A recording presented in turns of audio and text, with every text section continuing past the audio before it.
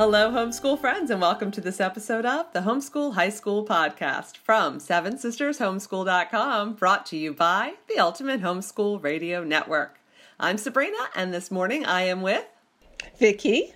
And we're going to talk about planning. And this is going to be short and powerful, and you're going to be amazed at how much you learn in just a few minutes. I'm sorry, I get excited about planning. You know that. You know how I am. I know.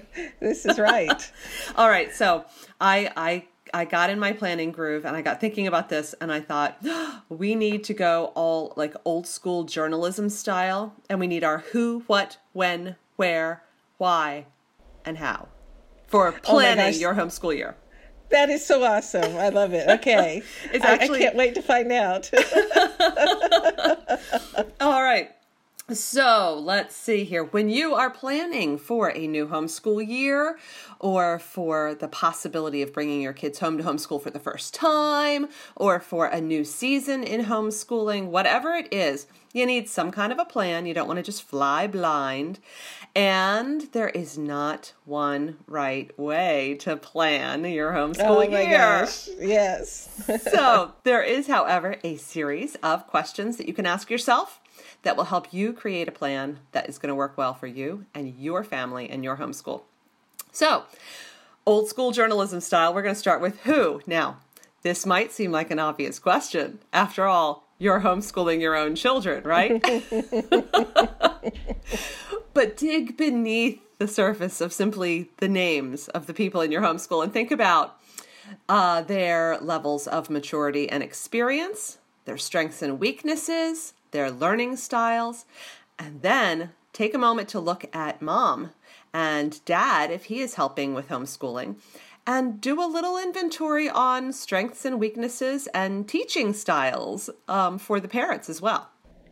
Yeah, to be able to really appreciate and not ignore that each of your homeschoolers has strengths and they have weaknesses, and so do us who will be doing the teaching. Yep. So getting a good picture in your mind of the people and their wonderful three-dimensionality.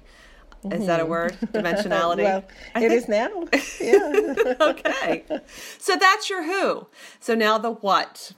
And the what has to do with the subjects that you're going to be teaching this year.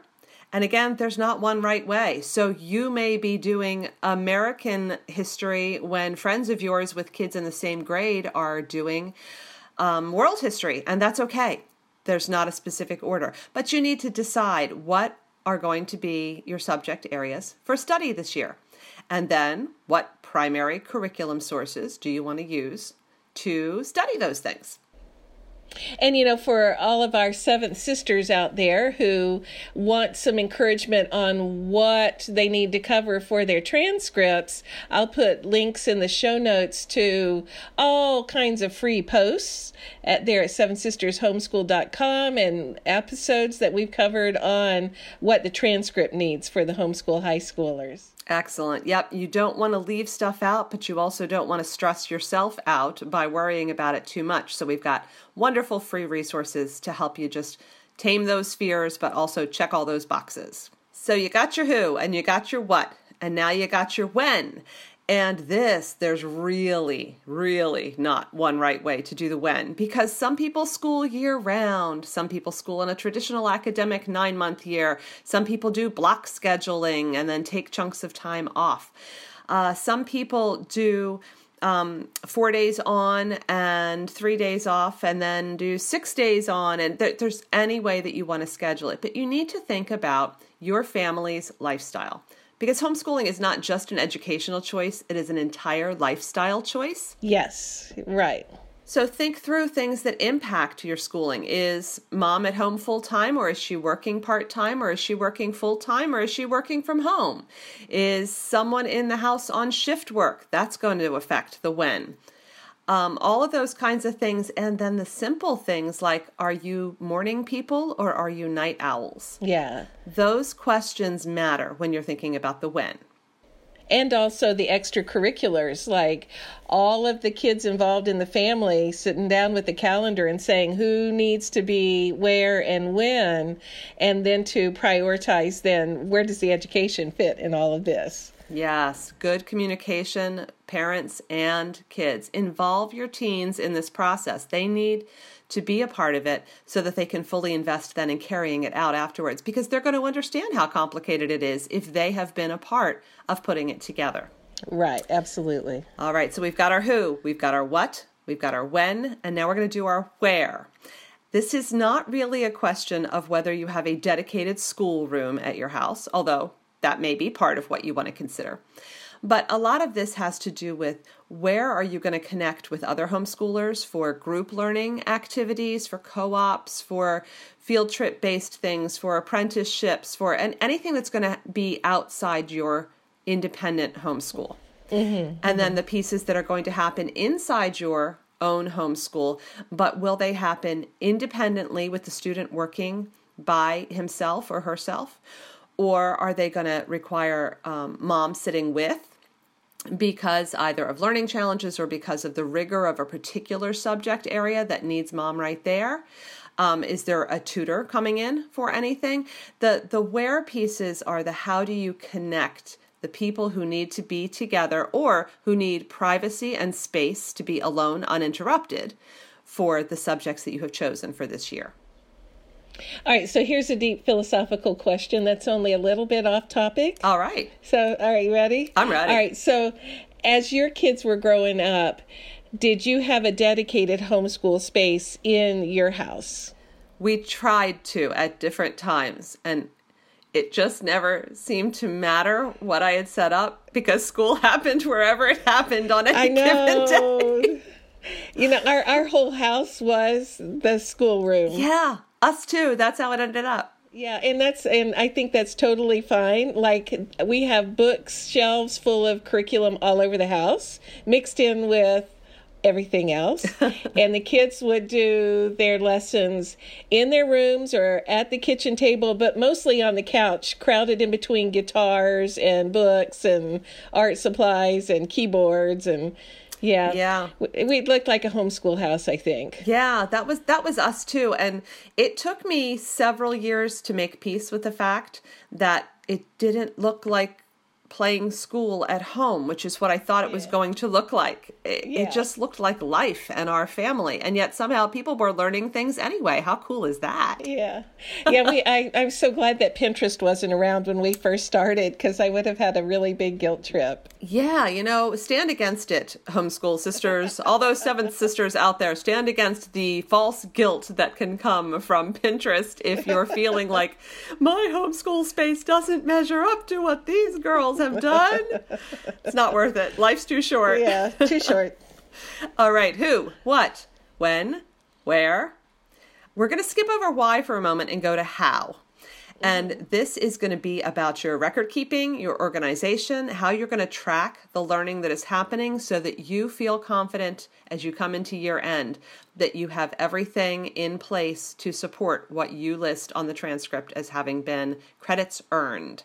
So again, there's not one right way to do this. I've always liked to use a plastic file box and have a little section for each, or a big ginormous 3-inch 3-ring binder with dividers in it, and you keep the tests for some subjects, and you keep the rough drafts and the edited copies and the final drafts for some of the papers, and you don't have to keep every piece of everything, but you do need a how for how you're going to track all of it. You need to know what you're going to do about logging hours for experience-based credits. Who's responsible for that? Is mom writing that down? If you have teenagers, you might want to rethink mom writing everything down, because your teens need to be tracking their own learning as they move through high school. Yeah, another thing to include in that box, or we would keep a binder, and we would keep a binder with everything thrown in there, and then a couple of times a year I would organize it well, because that's just the way I work. But anyway, things to include are the syllabus for each of your courses, or would that be syllabi for each of the courses? Very good. Yes, syllabi. How very Latin of you. I feel so proud. And also course descriptions. Now, for a lot of people, you'll never need a course description, but if there's a college that your kids are applying to that is not really familiar with homeschooling, which is a rare thing these days, course descriptions can help. Or if they may be transferring to a regular school setting sometime during their high school experience, the course descriptions will be real important. And sometimes you want to have them just because it gives you a nice ego trip to say, hey, look at this awesome course we've designed. Exactly. I love that part of it. It does. To me, it always felt really like validating when I would put that course description down into words and capture the essence of what we learned. So we'll put links to all kinds of posts for these things. Yes, lots and lots of free advice from your big sisters. So finally, now we're going to throw that we had the who, the what, the when, the where, the how, and now the why. And I'm going to be mean on the why, and I'm going to say, if you don't know why, then you shouldn't be planning your homeschool year. You need to think through your why before you start committing to any of this. Because the why absolutely has to be that God's leading you in this direction, that you have weighed pros and cons and considered the cost, because it is an entire family lifestyle choice. It's going to affect all sorts of other things. And there are definite sacrifices that come along with choosing to homeschool. There are also tremendous benefits that come along with choosing to homeschool. But don't foolishly jump into a bunch of planning when you haven't first set aside some time to carefully and prayerfully examine why. Don't jerk your kids out of school impulsively without really thinking through whether this is the right fit for your family. Yeah. And to know that the reason why you're homeschooling probably is not so that you can raise perfect kids. Oh, yeah. Because we're not in charge of the outcomes, as our friends, the Fletchers, say. But we are in charge of following what God's put into our hearts. And if we feel called to do it, we will have an imperfect result, but we will have been obedient. And besides, homeschooling high school is awesome. It is. It's some of the best years, isn't it? Yes, absolutely. Yeah. So there you go. We just gave you a who, what, when, where, why, and how approach to planning your homeschool year. And we did it in under 13 minutes. I know, right? Woo! Yeah. So go and be empowered to plan a wonderful year and make yourself available. That's not what I want to say. Take advantage of the resources available to you at sevensistershomeschool.com. So many wonderful free resources and lots of really great no busy work curriculum as well. Yes. If you haven't tooled around the website at Seven Sisters, do that. If you're not a part of the Facebook group, please join us. We do so well when we share our experiences with one another. So thank you for sharing this podcast episode with us.